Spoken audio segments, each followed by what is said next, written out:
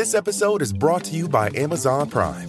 You know Amazon Prime is not just a shipping subscription, right? It's got everything, including streaming TV and movies on Prime Video. And of course, Prime's fast, free shipping. Go from watching your favorite shows to getting your favorite things. Whatever you're into, it's on Prime. Visit Amazon.com/Prime to get more out of whatever you're into. Welcome to Rex Factor!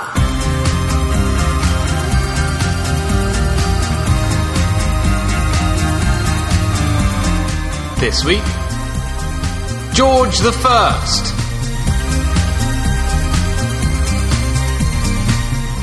With your hosts, Graham Duke and Ali Hood. Hello! Hello. Welcome to Rex Factor, reviewing all the kings and queens of England from Alfred the Great to Elizabeth II. New dynasty. A new dynasty indeed, new beginnings. The Germans are in town. Uh-oh.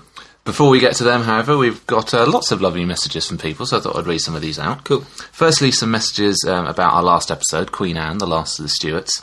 Katie Micklethwaite put on Facebook a rhyme from the period, which is King William thinks all, Queen Mary talks all, Prince George drinks all, and Princess Anne eats all. Yeah, that was good, I saw that one. And Matthew Constable noted on the 17 pregnancies that Anne had that no wonder her husband, Prince George, wanted a quiet lie down most of the time. Very true. Busy man. And an interesting one from Heather Britton, who's saying, do we know the cause of Anne's visual impairment? I grew up with a severe visual impairment, and when it was said that she had a superb memory, I wasn't surprised. There have been many studies about a link between low vision and blindness and a good memory. I suppose we get more practice. Yeah. If we recall, we also had a man, I love Alexander Hamilton. Yeah, who asked us to get Alexander Hamilton. They've confirmed that he is the greatest hero of the American Revolutionary War. We should have known about him. He wrote the Federalist Papers and was the first Secretary of the Treasury. Unlike other heroes of the Revolution, he didn't use slave labour. However, he says that Rex Factor has given him a new hero, namely William Marshall. Yeah, absolutely. And he's considering changing his name to I Love William Marshall. No, this guy's brilliant. I like his style. Alexander Hamilton also apparently was killed in a duel. Oh, cool. With the then Vice President. Really? Yes. So that is surprising. Colourful character. And we've also had some lovely praise for Rex Factor, a bit self-indulged, but nevertheless, thank you to all these people. Maxine Eminger says that I take you to bed every night. Hello. Scandal. But now get little sleep. I used to listen to podcasts to help me drift off, but now I'm laughing with my eyes closed. Nell Henry said, love the podcast. Keep it up, boys. I've been a long-time listener, right when you guys started, and never missed an episode. I party too much in school and never paid attention, but thank God those days are over, so thanks for making it fun to listen to and doing it in a clever way. That's kind of why I like these as well, because I just learned from you. This is good. And Ross Langford said, hi, Rex Factotums. You'll hardly believe how much pleasure this podcast gives me while I drive through traffic in Melbourne. Thank you for the wit, the erudition, and the bringing to light of so many forgotten monarchs. I imagine them lined up on their thrones in monarch heaven, glowing with joy at having won the Rex Factor title, or thumping their sceptres and orbs in anger at a loss. That's right, and I replied to him that you could imagine John eating some celestial carpet up there with rage. So, on to George I, or indeed on to the Hanoverians, the Georgians. A little bit of background, as this is a new dynasty, on who the Hanoverians are, where they come from, and why they are suddenly ruling Great Britain. Geographically, it's part of sort of northwest region of what is modern Germany, so it's sort of on the River Leine, or Lane, which is between North German Plain and mountains of Lower Saxony. Because these are principalities at the moment. Germany hasn't unified, has it? So. Yeah, exactly. Its history, it was founded in 1635 by George, Duke of Brunswick-Luneburg. Then his son, Duke Ernest August, was elevated to the status of an elector. So this is one of 9 minor princes who got to elect the Holy Roman Emperor. Oh, okay. Right. Is that where that name comes from, the elector? Yeah, so that's still going on. And then his son is George I. Right, yeah. So that's how we get that little line. So it's a relatively young place. In terms of its link to England, 1700, when Anne's only son died, there were no more Stuarts left in the line of succession who were Protestant. So, 1701 Act of Settlement made the Hanovers the next in line, because they're the first available people who are Protestants and in the royal family. And there was some huge amount of people that had to go past. Over 50 Catholics who had a better claim to the throne that get passed over. That's asking for trouble and for uprising, isn't it? And of course we've got the Jacobites, who are the sort of the Catholic descendants of James II. So this gets past Savoys, Wittelsbachs, and Modernets families, which are above the Hanovers. But nevertheless, Hanovers are Protestants, so they're at the top of the line. Their actual descent from the royal line, James I, 6th of Scotland, so the first of the Stuarts, he had a daughter called Elizabeth, who married Frederick V of the Rhine. They had 13 children. The youngest daughter was Sophia. She marries George, Duke of Brunswick-Luneburg, and she is the one who is the next in line at the time of the Act of Settlement in 1701. So Sophia, Electress of Hanover, is the one with the claim to the throne. Could this be said to be the most tenuous claim in history? Well, if you think about it, Sophia of Hanover is the granddaughter of James I. Okay. So it's not that... But there was just 13 of them, so it bumps up the numbers. But she was so there's only 3 generations. Yeah, so it's actually, it's probably his grandparents. It's not like third cousin 6 times removed. It's just that there are so many people more senior that have been passed over. So Sophia of Hanover is a very interesting character. She was 71 in 1701 when she became, in effect, the next in line. But she was very sprightly and healthy at this point, very intelligent woman, fluent in 5 languages, a friend and sponsor of the philosopher Leibniz. So she was heir presumptive for a whole decade, but she died a few weeks before Anne, when she was running to shelter when there was a sudden downpour and she suffered a stroke, so she was 83. Wow. So she would have been the oldest person to ascend to the throne. Yeah. But still, we're dealing with someone who was born in 1610. That's not long after Elizabeth I was died. Exactly. This is crazy stuff. So instead, it's her son, George, who becomes king and becomes George I. George is born in 1660, so he's actually older than Anne. And he's the son of Ernst August, the Elector of Hanover, and Sophia Stuart, Electress of Hanover. And he becomes king in 1714, when he is 54 years old. Pretty old. Which is still pretty old as an accession. And his relationship to Elizabeth II, much more direct now. He is the 6th great-grandfather. She doesn't remember him, I'm sure. Probably doesn't remember him, but it's much easier to trace, and it's a very direct descent now. In terms of his appearance, he's of sort of middling height, striking blue eyes, usually wore a wig, but had dark brown hair underneath it. Is that now the fashion of the time, though? Or is it... Wigs very much. Right, okay. Fashion. That's wig without an H, of course. Uh-huh. He had a well-shaped mouth, apparently. Well-shaped? Well-shaped, with a dimpled chin and a very long, pointed nose. Apparently was good in profile. And he also apparently had fine hands with very long fingers. They love fingers. They do love their hands and fingers. Apparently because of his a lot of time spent outside when he was young, his skin was sunburnt and sort of worn by the wind, so his mother Sophia said that he could have passed for a Spaniard. Oh, that's nice. Yes. However, he comes to the throne in 1714, but there are many challenges that he faces as king. Firstly, being German, he doesn't speak very much English. No. And what's more, he doesn't have much of an inclination to learn any more.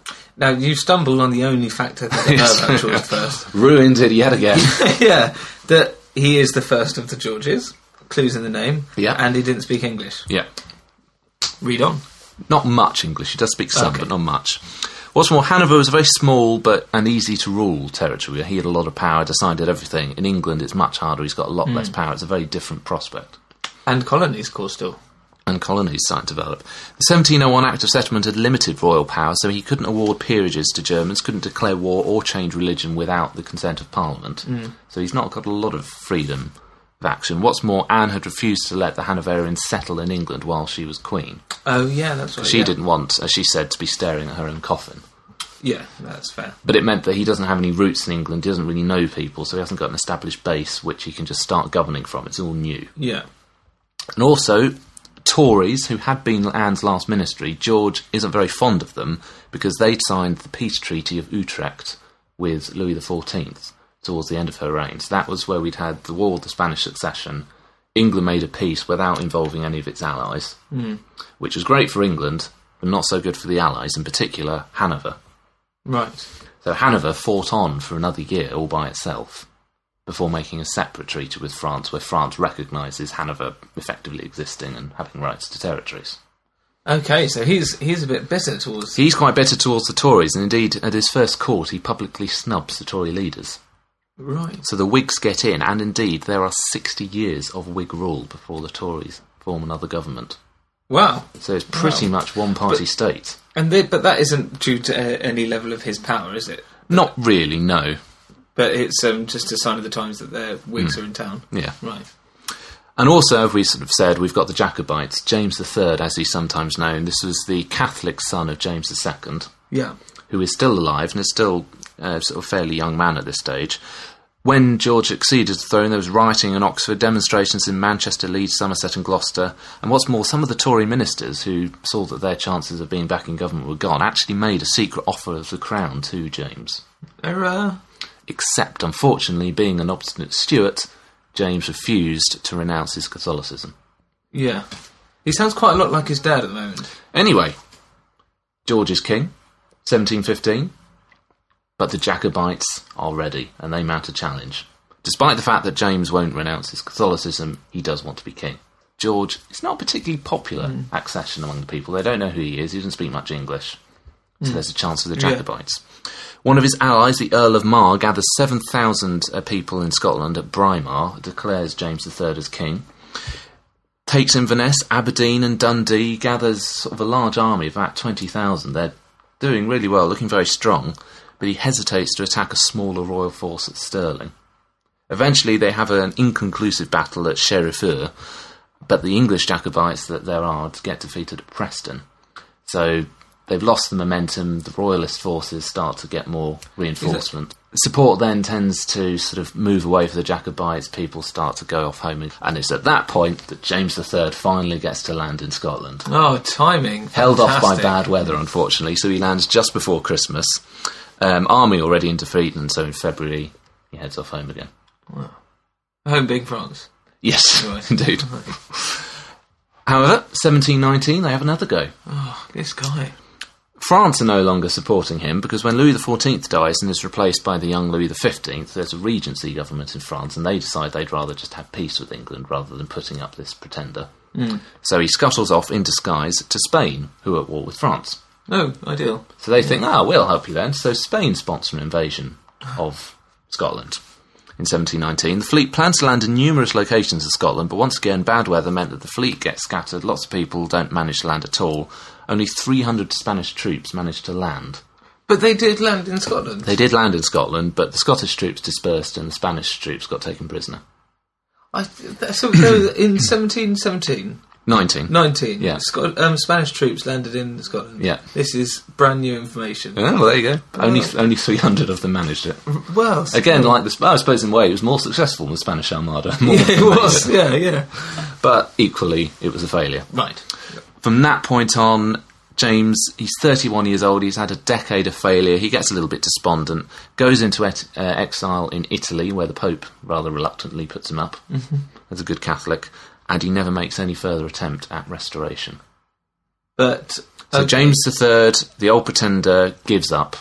And do you know how long he lives after 31? Quite a while, actually, I think. But of course, more famously, his son, who'll become known as Bonnie Prince Charlie, will take up the Jacobite cause. But not during the reign of George I. So for George, 1719, the Jacobites, pretty much done. Done, right.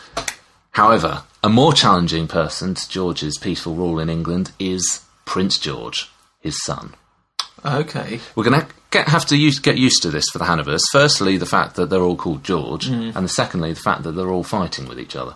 This is going to be confusing. Father and son are always at each other's throats. We'll have to think of a way of marking these. Well, just this time he's Prince George. Okay. Next time he'll be George II. Easy. But for now, numbers do it. Prince George.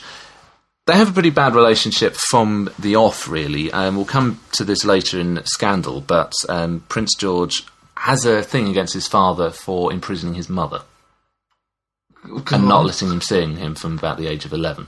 That would cause issues. So a bit of a father-son tension already. Gets worse in 1716 when George I returns to Hanover for 6 months, as he's wont to do.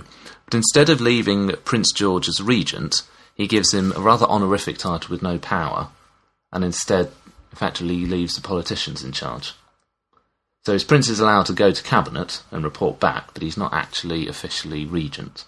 Right. Which is what used to happen. Comes to a head, however, in 1717, when Prince George, or rather Prince George's wife, Caroline, has a young child.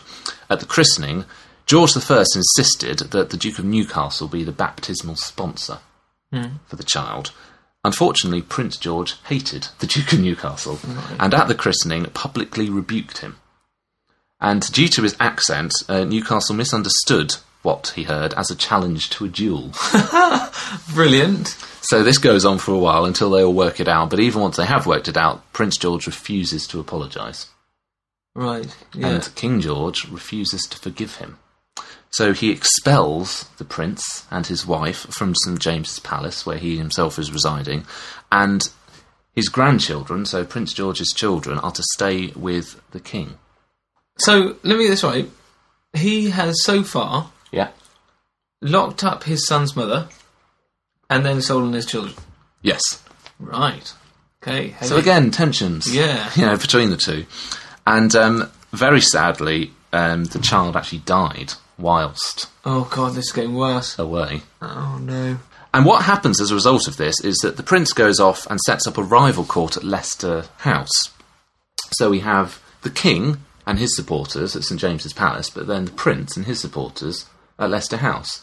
And although we've got the Whigs in government, there are nevertheless divisions within the party. Right. So we've got opposition politicians, in effect, with the prince doing lots of stuff, and the king with his own people. So we've got, two rival factions. Right. Yeah. But they're all still Whigs. All still Whigs, but nevertheless they are split between king and prince. Eventually, a public reconciliation is engineered by Robert Walpole between the two. Oh, this way, enter Walpole. Enter Walpole, because he's saying, it's not very good when the king and his heir not only are split, but are actually splitting the politicians as well. Yeah. So he gets a public reconciliation between the two of them. They are willing to appear together in public again. But the personal relationship never really recovers. Anyway, Whigs are all powerful. And indeed, the politicians are all powerful. So George doesn't really make any day-to-day decisions anymore. So the country is run by the politicians and not by the king. Is this a unique thing to Britain at the time? Because we're not at the French Revolution yet. No, so the French monarch still has power, although at the moment it's a regency. But George does still have some power. He still chooses who holds office. So he can dismiss people and appoint people as he wishes. He doesn't attend meetings very often because of the fact that he doesn't speak English. He can't understand what everyone's saying. So it's quite important in the beginnings of cabinet, because we now have the politicians who are governing without the king present. Yeah. Making decisions. But there are divisions. There are 4 leading men in this period: Stanhope and Sunderland, who are sort of these junto Whigs that we called from before. Ones that Anne didn't really like very much. Right. And they got forced on her. And against them we've got Robert Walpole and his brother-in-law, Townshend. Or Turnip Townshend, as he's known, because he's an agricultural man. Good. And really bad tensions between them. Apparently at some cabinet meetings they had to be restrained from throwing candlesticks at each other. Wow. God, you can imagine how much Nick Clegg wants to do that to Cameron at the moment. Exactly. 1717, Townshend was dismissed from government. He was seen as dragging his feet in negotiations with France, but he wasn't sufficiently pro-Hanoverian for George's liking. Right. Townshend gets kicked out. Walpole then resigns. So Sunderland and Stanhope are now ruling the show. Because so we've already had Walpole as the first Prime Minister here. Well, no, we haven't yet. Right. So Walpole resigns and Townshend's dismissed, and they go off, of course, to the rival court of Prince George at Leicester House. Stanhope and Sunderland are governing with George I. So that's where the political and the royal division gets linked together. So Stanhope dominated foreign affairs, Sunderland the domestic. 1719, the Peerage Bill, something Sunderland introduced. He tried to limit the size of the House of Lords by basically preventing opposition peers from being created. So he's effectively saying you can't create any more peers, it's just like that. Oh, what a surprise, those are all my supporters. Right, corrupt. But it's defeated by a brilliant speech at the Commons by Robert Walpole. And then, 1720, Walpole arranges the truce between the king and between the prince. Oh, the one where they're then seen in public together. So at this point, Walpole's coming back into the fray and he returns to government. Right. So we've still got the divisions, but Walpole is back. Yeah. However, everything changes in 1720 with the South Sea Company crisis. Oh, yes. Yeah. As a background to this, government's national debt, we have about £50 million national debt, and a lot of financial speculation, mismanagement causing lots of problems, particularly bonds being issued when interest rates are high. So the national debt's a problem and they need to try and pay it off and sort it out. The South Sea Company proposes to do so. They are a finance company with, I don't think, any particular link to the South Seas. They just call it that. Made their money through the Asiento, which is the slave trade. 4,800 slaves a year that they would ship. Wow. So 96 voyages in 25 years. And also Arctic whaling. These guys are lovely, aren't they? Modern company for modern Britain. So they propose to take over 31 million of the debt. So it's about quite a lot of it, 31 of the 50. And what they were going to do would be exchange government securities for stock in the company. So they, in effect, bribe high-profile figures, so they give them new stock without them having to pay for it, and then they're able to sell it off quite easily for an easy profit. Right, so they're buying up national debt? Yeah. Wow. And so what they do is they really talk themselves up, extravagant rumours of the potential trade that they could be doing, particularly in the slave trade. So the value of the shares in the South Sea Company rise from £128 per share in January of 1720 to £1,050 per share in June. Oh, right. So just a few months, absolutely, the value skyrockets. And they're proposing to take over 50% of the government national debt? Well, it's a bit more than that. It's about 2/3. Yeah, 30. Wow. Wow. But so what they're doing, so their value is skyrocketing, everyone's investing in it, everyone thinks this is great, they're going to be able to pay off the debt, everything's lovely. Job done. Unfortunately, things have to be dealt with in the markets because there's just lots of bogus speculation in companies that pretty much don't even exist. There was one which said it would be a sort of a valuable endeavour, but nobody to know what it is. Was how the company describes itself. Wow. So the government decides they've got to do something about this, so we have the Bubble Act to prevent speculative floating of bogus companies. The South Sea Bubble, this then becomes known as, Yeah, so they try and take control of it all. However, what this does is halt the rise in the market. So people start to sell and sell and sell. So the shares, which had been £1,050 per share in June, fall to £150 by September. And so thousands of people are completely ruined by this because they've put lots of money into this and suddenly the value of the shares that they've put all their money in is just wiped out. Yeah. In little more than a month. So this is the dot-com bubble of the 17teens. Yes, 1720 indeed. Many leading figures are not only ruined by this, but also are implicated of gross fraud. As you said, they've been in effect bribed to take all these shares and then talk up the company, and now it's gone badly wrong. Sunderland, some of the royal family themselves are implicated. People want payback. Yeah. It's a real crisis, even fears for the fact whether the dynasty will be able to continue at this stage. James III abroad said that matters seem to be very ripe in England. Wow. Okay. Because the whole economy really is in threat at the moment. This has ruined everything. However, cometh the moment, cometh the man. Robert Walpole takes control. Here he goes.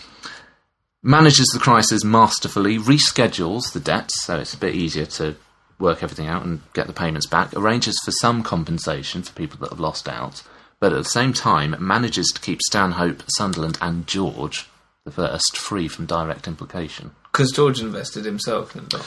George, he's sort of nominal president, but it's kind of an honorary thing. It's now thought that he probably didn't have lots of money invested, but there's suspicion at the time that he did, and indeed of Prince George. So Walpole is able to manage the crisis, get the economy moving again, and keep the leading people free from criminal prosecution.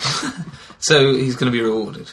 He is indeed, and this is the point at which some people say we have the first Prime Minister. Bit of background to Robert Walpole. He was the son of a middling Norfolk squire, the third of 17 children. Wow. Educated at Eton and King's College, Cambridge. So the legacy of Henry VI. Yeah. First elected to Parliament in 1701, but then he was promoted by Godolphin to the position of Secretary of War in 1708. But he refused to join Harley's Tory government towards the end of Anne's reign. And indeed, he was impeached and imprisoned in the Tower of London for 6 months because of his opposition. He was. But he wins a lot of public sympathy because obviously, again, that was the Tories going way too far. Yeah, imprisoned for not joining their club. He was impeached, in effect. Right. For not joining their club. But he's come off with credibility in the eyes of the public. His talents, he's got a huge appetite for food, drink, sex, money and power. I heard that he used to give speeches in the House of Commons that could last for hours, and he'd sit there with a basket of apples and just eat his way through them. Quite possibly. He is a masterful manager of the House of Commons. Fat and coarse, but he's magnetic in his personality, very amiable man. And she said, genius of speeches, he can control the Commons. Yeah. It was said of him that whatever he proposes seldom fails of being passed, and he was also a man whom nothing terrifies and nothing astonishes.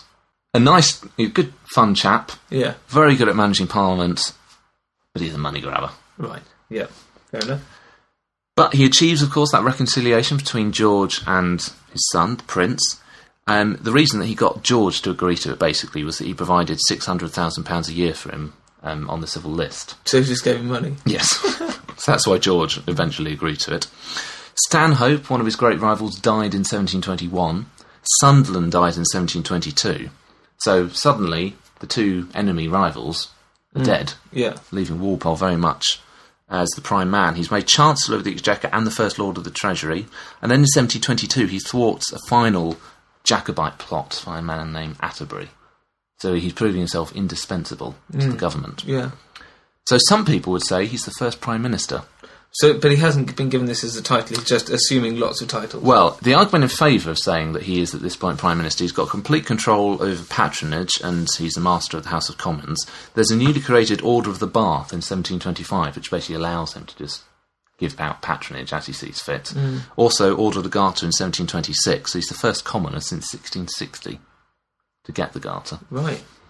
Becomes known as a great man, and he even refuses a peerage so that he can remain in the House of Commons, because he knows that that's where things are really happening.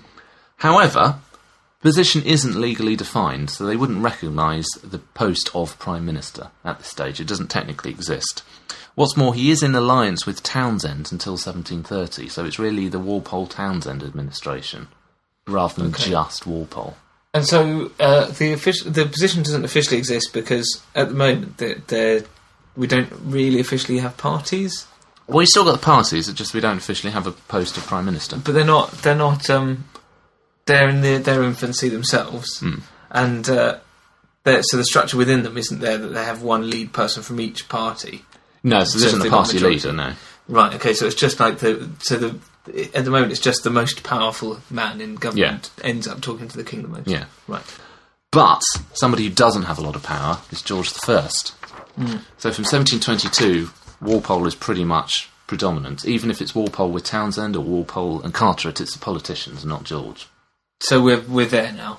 It's the end of absolute monarchy completely. We're now... Exactly. Yeah. And George is entering his elder years. 1723, George suffers a stroke. Apparently he collapsed to the floor where he remained senseless for a full hour, his wig on one side and his hat on the other.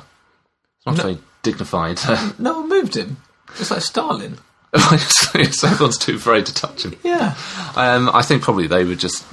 think it's a German joke. Maybe, or maybe they were just treating him. You don't get my humour. But he does make a recovery from this, but health isn't quite what it was. Then 1727, he suffers another stroke in his coach when nearing Osnabrück. So sort of going back to Hanover again. This time he doesn't recover and he dies. Poor bloke. But at least he dies in Germany. He does. No burial plans made for him in England, so he is in fact buried in Hanover. Wow, so is that the first king? That's first king or queen for a long time not to be buried in England. In England. We had a message on Facebook, David Grocott, asking about the last words of kings and whether or not they were sort of appropriate. I need to reply to that. That's a brilliant idea. George I's last words were reputedly "C'est fait de moi," or "I'm done." Well, they're quite good as last words, really. Yes, and many people have sort of suggested that in their sort of very dull, drab accuracy, it was quite appropriate. Well, yeah. But I mean, also the timing. I mean, imagine if he was 2 minutes late and then he needed to say something else. Yes. I'm done. He needed to get that spot on. Has anyone got some water? Yeah, exactly. That's not... You see, that wouldn't quite work, would it? Not quite the same. But then, last words. Who knows? He may well have said. Ow. However, that's not the end for George. Reputedly, he visited his mistress Melusine at Twickenham in the form of a raven for many years later. Oh, really? Yes. Oh, nice. I wouldn't have had him down as a raven. No. To let us know which animals you think George I should be. Indeed. RecFactorPodcast.com, Twitter, Facebook, etc. So, that is the end of George I. Not very remarkable. Not very remarkable. We'll get a little bit more into him and what he does within the factors, because we said a lot of that is dominated by the politicians, but there is some stuff that George does. Okay. And that's what we're going to look at now. Let's have a look. Battliness! So, early years in Hanover, when he's a prince, he does actually have some commendable record in the military. Oh, yes, you touched on that, yeah. 1675, when he was only 15, he showed a lot of courage and riding skills at the Battle of Consbrook, for which his father praised him greatly. 1677 to 78, he was even given independent command of some troops. Right. So he's showing good skills at a young age. He took part in many campaigns against Louis XIV, 1675 to 78, against the Turks in Hungary, 1683-25, nearly killed fighting the French at Neerwinden in 1693, and he led troops into Holstein in 1700. And he also masterminded a successful invasion of Wolfenbüttel in 1702, wrote out the battle orders himself. Right. Very few troops lost. And of course, after the War of Spanish Succession, the Hanoverians fought on for another year. Yeah, that's true. Until the French acknowledged their sort of status as a... And they were the all-powerful French at this time, weren't they? The Sun King French. Well, they had been, of course. Marlborough had sorted that knocked them off that pedestal. But, that's impressive stuff. 3 of his brothers died in battle, so it's not that he was, nowhere near the fighting. It was dangerous. Right. And although George doesn't make day-to-day decisions, and he doesn't really do anything domestically in England, in foreign policy he does still take a very strong role. Right. Foreign policy of Britain, George is still dictating a lot of it. Okay. He does still have some power. And for him, of course, he supported very much of Hanoverian interests, because he is still Elector of Hanover. This is what I was going to ask. So do we have a situation here where it's very much like James I of England and the 6th of Scotland? He is still ruler of both. Right, okay, so he has to have a different coloured paper for whichever job he's doing at the time or whatever. Yeah. So, but there's no call for Hanover to be united as part of Great Britain. They're two very separate entities. It's kept very separate. Britain really isn't interested in Hanover at all. Much, and he's not particularly interested in Britain. Yes. Yeah. But it is important, so people have to show support for Hanover in order to get appointed to office under George. Right. So it is still important. And it's unpopular on a lot of people in Britain, the fact that he continues to be interested in Hanover, but it generally has a positive impact for British foreign policy. He helps to repair relationships with the Netherlands and also with the Habsburg countries in Austria. Thanks to his prior role in Europe and his familial ties, he's able to improve those relationships, because after the Treaty of Utrecht, remember, when England had gone off on that unilateral peace, it upset its allies. Yeah. So George helps to repair the bridges there. He also sort of enters into a few wars in this period. Sort of. No real commitment of troops, but he's a diplomatic player. Right. So there's the Great Northern War, 1700 to 21. He makes an alliance first with Peter the Great of Russia in an attempt to grab bits of the Swedish Empire. But then he sort of shifts sides every now and again, and at the end of it, Hanover does get some extra territory of Bremen and Verden from Sweden in 1719. Oh, so this is all through diplomacy, this is all through words? Pretty much through diplomacy, or some sort of putting troops in places. He tries to get the British Navy to take a strong role, but they're quite reluctant to commit to it. He then gets together the Triple Alliance, so he unites now with France and the United Provinces, the Dutch, against Spain. Right. Because King Philip V of Spain was a relation of Louis XIV. Oh, and when he died, he was going to give it all to Philip. He was going to give all his power away and have no claim to the French throne. But once Louis XIV dies, he changes his mind. Yeah. He decides, actually, I would quite like to have some of these territories. If not King of France, then certainly lots of these territories that France has claim to. So, George gets France and the United Provinces together, forms the Triple Alliance. Then in 1718, it becomes the Quadruple Alliance when the Holy Roman Emperor joins in the fun. Now, of course, we remember the Spanish invasion, 1719. That's King Philip V. That's why he supports the Jacobites. Okay, yes. Because he's against the Quadruple Alliance. So Spain, as part of this, do try to invade, fail completely. Yeah. And then Britain launches a bit of a raid into Spanish territories. Well, hang on. We invade Spain. This is... We don't invade Spain. It's more of a kind of a sortie of... Right, a little skirmish. Little skirmishes is how the wars tend to be at this stage. But it indicates to Spain that actually... maybe they're not quite as strong as they hoped they were. Yeah. So in 1720, the Treaty of the Hague, Philip of Spain relinquishes all claims to captured territories and his claim to the Italian territories that were... So he's just going to stay as... So he says, all right, you win. Okay. Leave it as it is. So that's good diplomatic manoeuvring from George. Yeah. He's a big player on the European scene. And this was a lot to do with him. It was to do with him because Britain had not exactly severed its ties, but it had lost its alliances because of the Treaty of Utrecht. And the links it had with Europe through William and Mary are no longer there. And this is the finger in the European pie is because of Hanover. It's because of George, because he already had these ties with people. He, of course, had hated the Treaty of Utrecht because it hurt him as well, and he's got family ties. So it is thanks to him that these alliances take place. Okay. He also attempts some reforms in the army in Britain. So initially he dismissed colonels who had Jacobite leanings, which was seen as quite a threat, certainly in 1715.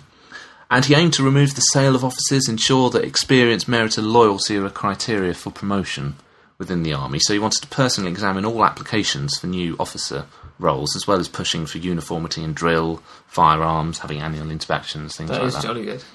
Doesn't achieve all of these things, but he does bring the army under better control and closer inspection, so it is more efficient as an organisation than it was when he came to the throne.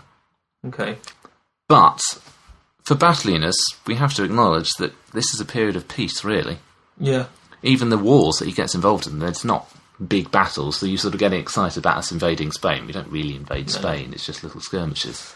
Yeah. So there's no, big expansion, big victory, big battles that we had under Anne and under Marlborough, like the Battle of Blenheim. There's nothing really to actually say, I mean, I suppose that's good in a way because, war's bad, but also that when you're a brand new dynasty like this, to be able to pull it off and pass the throne on without a battle, it's pretty impressive. And there are a couple of Jacobite uprisings which are put down quite easily. Yeah, it's more subjectivity, I think. It's more that there's not too much to go on here. There's no flag waving, there's no sword or rifle held aloft. No.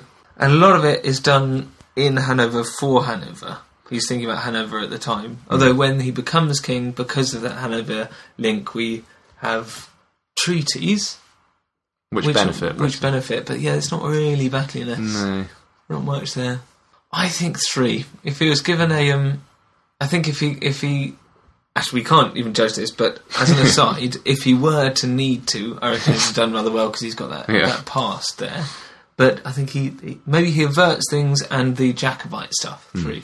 It's good for the country, but it's bad for battliness. I think he gets a 3 because there is some stuff there and there are those uprisings which fail, but you can't give him any more than that because he just doesn't have the battles. Yeah. So that's a 6 for battliness. Scandal. Right. This is where the Georgians do well. Yes. Whatever else you think of them, they're good fun. Excellent. Firstly, his wife. Oh, yeah.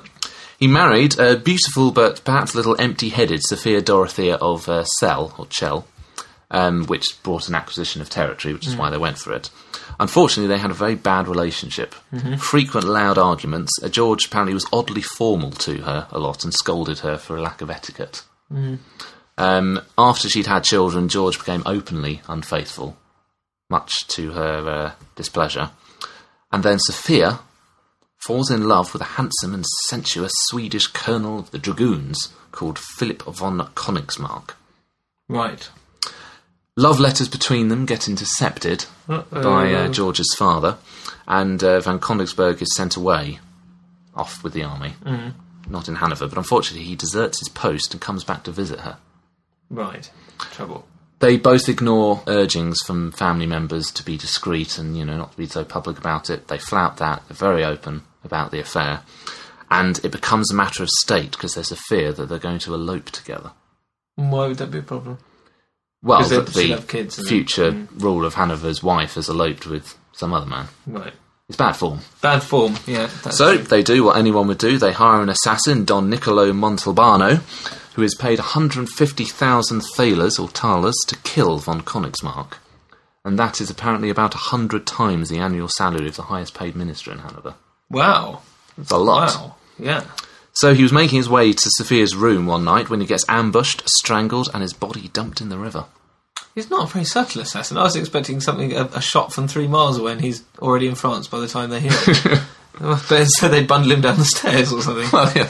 It's not in public during the day, I think. It's at night when no one's around. Sophia, because it being so public, they can't just hush it up. Everyone knows about it. So there is a trial and a divorce.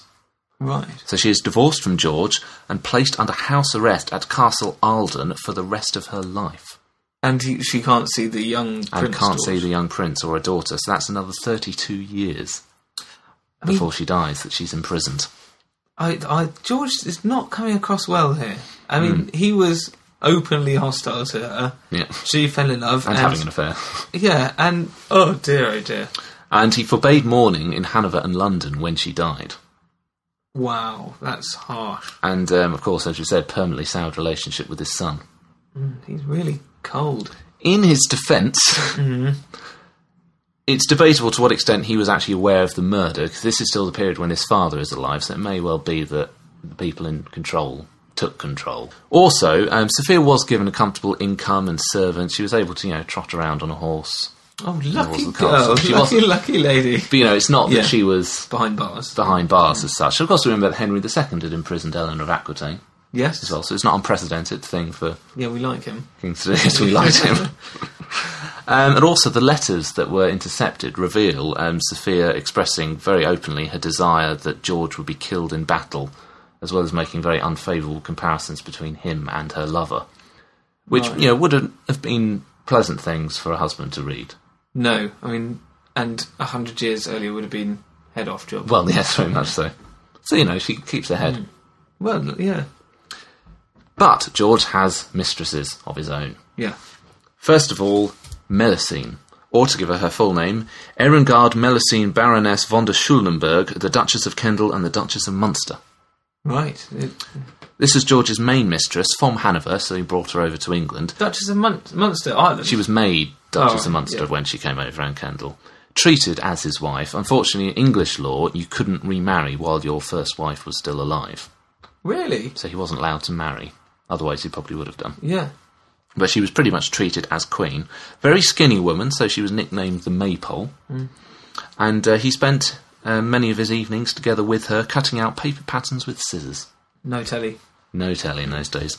There's also Sophia Charlotte, or to give her full name, Sophia Charlotte von Kielmansegg, Countess of Darlington and the Countess of Leinster. Now she was George's half-sister. No way. So there's a lot of scandalous gossip about them being lovers. However, no one in the royal circle ever suggested that there was an improper relationship between them. So it Can they get banged up? Might just have been baseless rumour. So what evidence do we have here that they, when he'd finished with the other lover... They were both came over with him from Hanover, and he spent a lot of time with them both. Oh, okay. Right, maybe that's... But it might just have been gossip. She was a very stout woman. Horace Walpole recalled as a young child being terrified at her enormous figure. 2 fierce black eyes, large and rolling beneath 2 lofty arched eyebrows, 2 acres of cheeks spread with crimson, an ocean of neck that overflowed and was not distinguished from the lower part of her body, and no part restrained by stays. Of course it. She sounds a looker, wow. She was nicknamed the Elephant. Perhaps rather cruelly. Yeah. And indeed, newspapers said that his mistresses were ugly old whores who would have found few clients in the brothels of Drury Lane. So he had a type. Indeed, and Lord Chesterfield claimed that no woman was amiss to George if she was but very willing, very fat, and had great breasts, and that to become his mistress, women had to strain and swell to put on weight. Some succeeded, and others burst. Oh, good. Ooh. Yeah, that's looking good for Plump George. mistresses. There are also some Turkish men at his court who caused some gossip as well. Oh, really? He had 2 male Turkish servants, Mustafa and Muhammad, who were captured in campaign against the Turks in the relief of Vienna in the 1680s. So there were some rumours that they were kept for his personal base usage. Who's suggesting this? Well, this is the gutter press, if you will. Okay. The satirists of the day. In reality, there's no real suggestion that they were actually his lovers. Yeah, because we are in the age of free press, because William came along and freed them up. But these now in full swing. We've got the cartoons very much in full swing. Yeah. So this is going to be great for scandal. Oh yes. In reality, they were responsible for menial tasks such as warming his shirts, controlling access to him. 1717, apparently George was showing signs of hemorrhoids. So they were responsible for caring for him and keeping it secret, which might have been part of the reason why it's all in the secret and hushed up and what they're doing in the room together. Thankfully for George, the examination showed that he didn't have hemorrhoids, but he did have to try and avoid saddles where possible. Oh, right. Okay. From there on. We also, and this isn't exactly scandalous, but it's a sign of, the colourful characters that we now have at court. Peter the Wild Boy. I've heard about him. Is he the guy they found in the forest? He is indeed. Yeah. Grew up near Hanover, but in a nearby wild wood. So he was discovered wandering in 1725 and captured. He was about 12 years old, curly hair, but he'd had no human contact since infancy and couldn't speak any language. And everyone was absolutely fascinated by him. And these sort of enlightenment questions of what does it mean to be human, what does it mean to have a soul, are we different from animals, etc. Apparently, when he was introduced to George's court in England, he shocked the court by scuttling along the floor on his arms, failed to bow to the Lord Chamberlain, and went straight to the king. Really? Imagine, yeah. George was fascinated by him, however, and made him part of his household. That would be fascinating, though. Like, no language. And he couldn't pick up language, No. could he? No. Yeah. They tried to teach him, but they couldn't. And this is a period where we've got ridiculous court customs, so you had to bow 3 times to a vacant throne, a reverence bow to the king. Ladies couldn't leave without permission, had to perform 3 curtsies, etc. In contrast, Peter prefers to go about naked. Yeah. Doesn't really have any understanding of what beds are for. No. Sits whenever he feels like it, despite the fact that there aren't any chairs in the drawing rooms. He's all over the place, this boy. Struggles a bit, though, never really likes clothes. So they sort of chasten him a bit. When he first saw someone undressing, he thought they were tearing off their skin. Oh, right, okay. Of course, because he never seen those before, so he thought that's just what they were. Took to pickpocketing, in a fairly innocent way, but gets beaten as a result. So it's like the court jester here? Kind of. Yeah. And so it's fun when he's entertaining, but then when he doesn't play along with what the etiquette that they want him to fulfil is, he doesn't do quite so well. He'd only eat green things at dinner, so apparently throw meat about when he got brought to George's table, so eventually George got exasperated and just said, give him what he wants. Yeah, because he'd been surviving in the forest. Yeah, wow. He just liked forest stuff. So his later life, he starts to pine for the forest, but thankfully he was put into the kind care of Dr. Arbuthnot, who was the man who invented John Bull. Yeah, this is where I've heard of him from. And lived on quietly into the 1780s, when apparently he resembled a bust of Socrates, with a great big beard, those Greek statues that you have. Wow. Anyway, that's not particularly scandalous, but no, it's interesting. Adds colour to the court. So scandal, we've got, imprisoning his wife in a castle for her whole life, killing off her lover, not letting the children see her, his big fat mistresses. Yeah, but I thought he had to stay away from saddles. Oh. It's good. It's good. There's no... It's not Beckett. And it's not Beckett, but it is scandalous at the time. So when he comes to England, he is already seen as quite scandalous for all of this stuff. So it is scandalous there and there. Yeah. We're not just inventing it. And it's the best scandal we've seen for a while. It's pretty good, but as you say, it's not. This is a very nice, decent, standard bit of scandal. Good, solid scandal. Yeah, 5. Yes. I think I'll give him a 6. Okay. For the I think imprisoning your wife.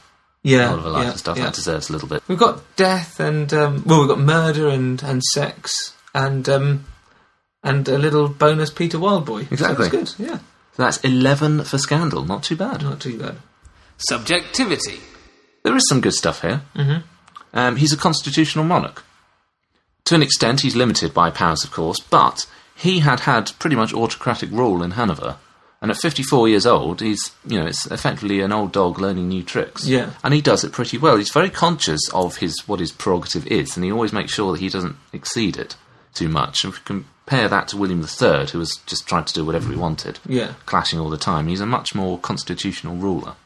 Yeah, I suppose that William had was in the process of the rules being set. And this guy has a framework to work in. But he does work within that framework, and there is still a balance. Neither George or the politicians have outright power. As you say, we don't yet have very firmly established positions like Prime Minister, like a cabinet with collective responsibility. It is still in a genesis at the moment. And Walpole himself acknowledged nobody can carry on the king's business if he's not supported at court. So George can still appoint and dismiss people if he wants to, so he does still have some influence. And he is the first Hanover, of course. He establishes a new dynasty.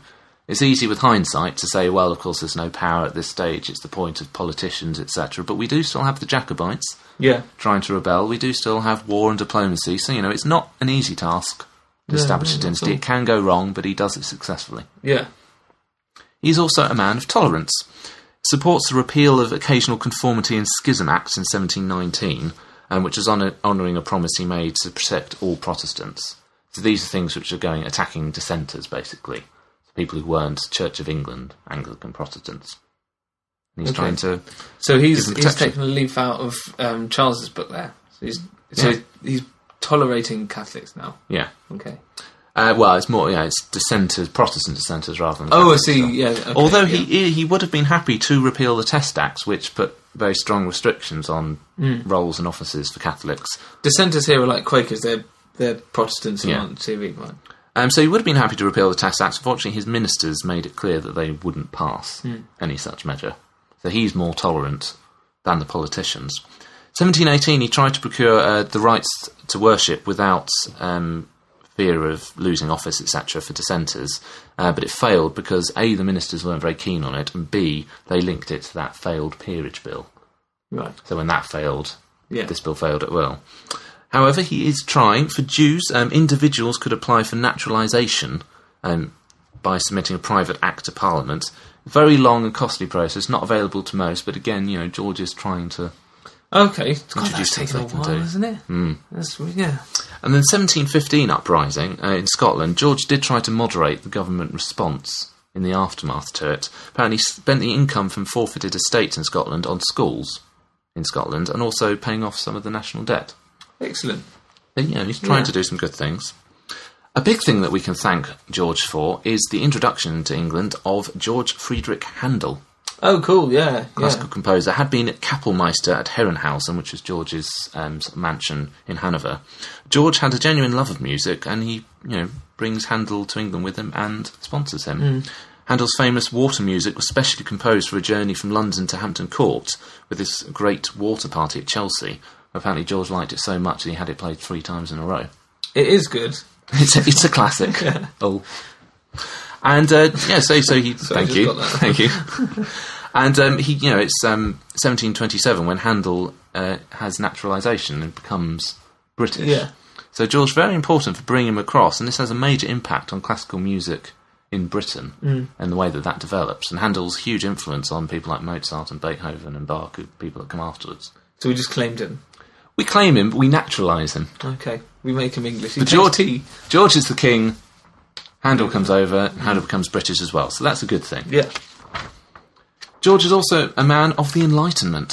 Took a strong interest in inoculation, which is developing, of course, against diseases, etc. Insisted that all of his daughters were inoculated against smallpox. Was that Jennings? Ooh, might have been. Can't remember, yeah. Good fact. One of them. Also planned for a university at Göttingen, founded the Regius Professorships in Modern History at Oxbridge, where we have sort of training for diplomats, and he doubled the stock of Cambridge's library. Wow. Wow, which it's now famous for. Indeed. Also, Irish Catholics got a little bit of help from George at one stage, because there was a bill put before the Irish Parliament decreeing that Catholic priests who were caught proselytising, or just promoting Catholicism, would be castrated. So Catholic priests in Ireland would be castrated if they preached or Catholicism. This is the Irish Parliament, of course, is Protestant. Right. George, however, insisted that it was dropped, partly because it was offensive to their Catholic allies, and in any case, it was ridiculous. Yeah, totally. And he wins the respect of Voltaire, a man we've mentioned a couple of times before, because of his support for dissenters. In 1726, when Voltaire's exiled from Paris, he provided refuge for him in England. Oh, right. So he's importing all this great talent. Exactly. And as we said, he permits public critics without severe censorship. Lots of horrible things are written about him and his ministers, but he doesn't do anything to stop it. So it's positive stuff. Yeah. And there's also some good cultural thing that comes out of the rivalry for the Prince George. So when they have their separate courts, they're trying to attract people to the court. So they both are trying to make their court much more magnificent than the other one. So it's thanks to this that George refurbishes Kensington Palace, and that's why it is now this sort of magnificent 18th century. Oh, yeah. So the beautiful decoration. Yeah. He also had a menagerie with lions. There was a snailery, Whoa! Wow! Take the kids out. And a place for breeding tortoises. This is slow work. I mean, this is George all over. He's just got the wrong end of the stick. He doesn't quite know how to party. He knows the principles, but he builds a snailery or whatever it was. Yeah, I love that he's got a lion and then a snailery. Yeah, and a place for breeding tortoises. Crikey! He probably wasn't too fond of the lion, but no, someone insisted. So there's some good things there, but as ever, there's some not so good. Firstly, to pick up where we left off there with culture, he doesn't actually build any new palaces in this period. Right. Just refurbishes old ones, and apparently he spent more on horses in his reign than he did on theatre, music and writers combined. Right. So it shows where his priorities... He was very much the David Cameron of his day. He was bringing over Handel and Voltaire and expecting the big society to do all that. Take care of itself. Yeah. And, of course, this is the big problem for George and his unpopularity. He is German. Yeah. Not that there's anything wrong with being German, of course, but he's a foreigner, and he doesn't really manage to get over that. In terms of language, he only ever learns a smattering of English, so Walpole claimed that he had to govern the kingdom by the means of bad Latin. They couldn't speak to each other in English, and Walpole didn't speak French, which George did, so they always had to have an interpreter present in their meetings. They couldn't just have the two of them alone. Wow, I wonder how much was lost. And in fact, whenever George had to read a speech to Parliament, he would just read the first sentence and then hand it over to the Lord Chancellor to read the rest of it. Really? Yeah. Wow. So it's like his signature at the start. And yes. And of course, the speech, the first sentence wouldn't really vary very much. It just depended on whether he was opening or closing Parliament. Yeah. And then in Anglican sermons, you can't understand what everyone's saying. And unfortunately, the Dean of Salisbury spoke into German, so George took up the habit of just chatting to the Dean of Salisbury throughout the sermons rather than listening to what everyone was saying. And it got so bad that they decided that they would ban the Dean of Salisbury from the palace, and they told George that he'd been killed by an accidental kick from a horse. And never seen him again? No, well, almost never seen again. George found it very sad when this happened, but he was amazed a few years later when he saw him live and well living in Salisbury. Excellent. George's personality, as we've touched on, not very sympathetic in many ways. No. It's quite a shy and dull personality, very withdrawn. His mother had to explain to people that although he seemed cold and severe, he could be amiable and sensitive among friends. But in public, people never see this. Lord Chesterfield described him as an honest, dull German gentleman, as unfit as unwilling to act the part of a king.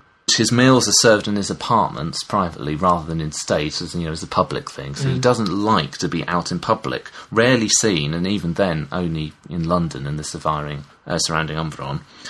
Avoided the royal box at the opera. Tried to travel incognito when he went off to play cards with friends. So, he's not a majestic king, full of glory and majesty. He's trying to keep himself out of the limelight. Doesn't want to be seen. Why is that? Do you think? Was it because he was? There was the. It'd be too much of an imposition because he's a German coming over. It'd feel like a conquering German. Or I don't think it was so much of that as he just didn't really like it. One time when he had to endure lots of public audiences in one day, he said, "I may well look ill, for I have had a world of blood drawn from me today." Right. And he likes his quiet little Hanover. Yeah. That's where he was happiest, and indeed he returned in 1716, 1719, 1720, 1723, and 1725, and of course died there in 1727. So he spent about a fifth of his reign. Yeah. Oh, so it's a bit of Richard the Lionheart then. Well, except that Richard Lionheart was off campaigning, fighting, whereas George is just going home thinking, "Oh, finally." Yeah. And what's more, we've got unpleasantness. We've got imprisoning his wife in the castle for the rest of her life, removing the grandchildren from his son's household. In the 1715 rebellion, there were a number of Scottish nobles who were condemned to death for their part, which, is as you'd expect. Lady Nithsdale, her husband was condemned to death, and she managed to get access to George, and she begged him to pardon her husband, but apparently he just threw her to the floor, walked out. Said nothing. Right. No, I don't really click with his character, this chap. A nice twist in that story was that Lord Nithsdale did in fact make a dramatic escape from the Tower of London dressed as a woman. And when George was informed about this, he said, "It is the best thing that a man in his situation could have done." Yeah. Which is true. Yeah, well, definitely. Escaping is definitely the best thing he could have done. But I think that might be a weak point in the Tower of London's defences there. Everyone seems to escape as dressed as a woman. The guards just must fall for a really ugly lady. Well, the state of George's mistresses, maybe. Yeah, it's probably the king's mistress. Let her go. Yeah. So, we had some positive things, the Enlightenment, Handel, constitutional monarchy, but... Yeah, constitutional monarchy, he was working within limits that were there. It's good that he worked within them, but it'd be a negative if he didn't. Yeah. It's not good. And, we said about his being German, he doesn't really want to be here, and the people don't really want him to be there either. No. So he's a very unpopular... But he keeps peace. I think it's just it's a dull reign with nothing very exciting. It's probably a safe time to bring up a family or something. Yeah. You can be fairly secure. Yes, I mean, it's a prosperous period of peace and prosperity. It's pretty good, apart from the South Sea bubble crisis, of course. Oh, yeah. Although Walpole does resolve that. 4, 3, 3.5, 3.5. It's tricky because you think it's certainly not a bad period to be a subject, and would you want to be a subject? Well, it's not a bad time. Yeah, but it's not a fun time. It's not. That's it. You're right. It's a good. Yeah, exactly. It's just not fun. I'm going to give him a 5. I think just a solid, plain, boring. It's decent enough, but well, actually, yeah, no. I'm not. I am adjusting up. But we never discussed these scores beforehand. But it's just to me like the bog standard scandal. 5 is a good score. Subjectivity is fine. I'll go with 4 because I just don't like him. Yeah. Which is fair enough. 9 in total then for subjectivity. Longevity. He rules from 1714 to 1727, which is 12.75 years. Oh, it's less than I thought. So 12.75, we type that in, gives a score of 4.01 on the thingy scale. On the thingy scale, on the Patty scale. On the Patty scale, sorry, Patty. So it's not a very high score, but... No. Dynasty, not the programme. George has 2 children, legitimate ones. Both called George? Well, the first one's called George, and the second one is called Sophia. Right. She is a daughter. So one becomes George II, the other one is the mother of Frederick the Great. King Frederick II of Prussia is this great Enlightenment king that comes along later. So, notable children. That's only 2... which gives a score of 3.34 for Dynasty. So in total, George gets 33.35. Where does that put him overall? Well, it's not very high, but it's not also very low. It's sort of middling, really. Yeah. This is George. It's very George. Very, very George. And he'd be happy with that. Yeah. I think if he was told at the start, just muddle through and you'll be fine. He'd go all right. That'll be a pass. Yeah, exactly. And everyone would go, right, who's next? And it'd be another George. Exactly. But maybe that drab mediocrity will be the spectacular achievement and long-lasting legacy and greatness and star quality, which we call Rex Factor. I mean, I know we're going to discuss it, but no. No, I mean, it's a struggle, really, to think of reasons. All I can think of in his favour is that he does establish a new dynasty successfully. Yeah. And it's a very long-lasting one. Yeah. He brings Handel to England. Yeah. Although he was kind of there underhand, but he's the one that establishes Handel, and he has some fun scandal. Yeah. Otherwise... Yeah. I mean, it's just... Nah. Pretty dull, pretty drab. You told me in the week that there is only one biography on George out there. And I can kind of see why. I reckon probably a lot was started. And there's a lot of foreign policy in that biography as well. Bad luck, George. So it's a no for me, a no from you as well, I suppose. Yeah, yes, that's a no for George. He does not have the Rex Factor. No way.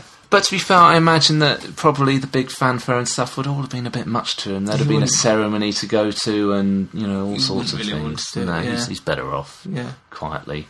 Just plodding on. As a raven in the afterlife. Well, I don't think raven. But yeah, let us know which animals, but not raven. Definitely not raven. Well, I think the snail or the tortoise probably is much very more good. appropriate. Tortoise, yeah.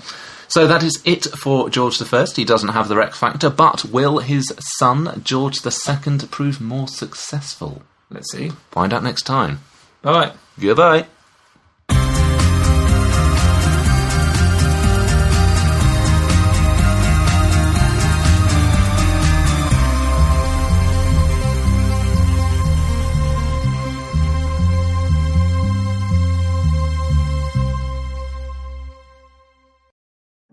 This episode is brought to you by Amazon Prime. You know Amazon Prime is not just a shipping subscription, right? It's got everything, including streaming TV and movies on Prime Video. And of course, Prime's fast, free shipping. Go from watching your favorite shows to getting your favorite things. Whatever you're into, it's on Prime. Visit Amazon.com/Prime to get more out of whatever you're into.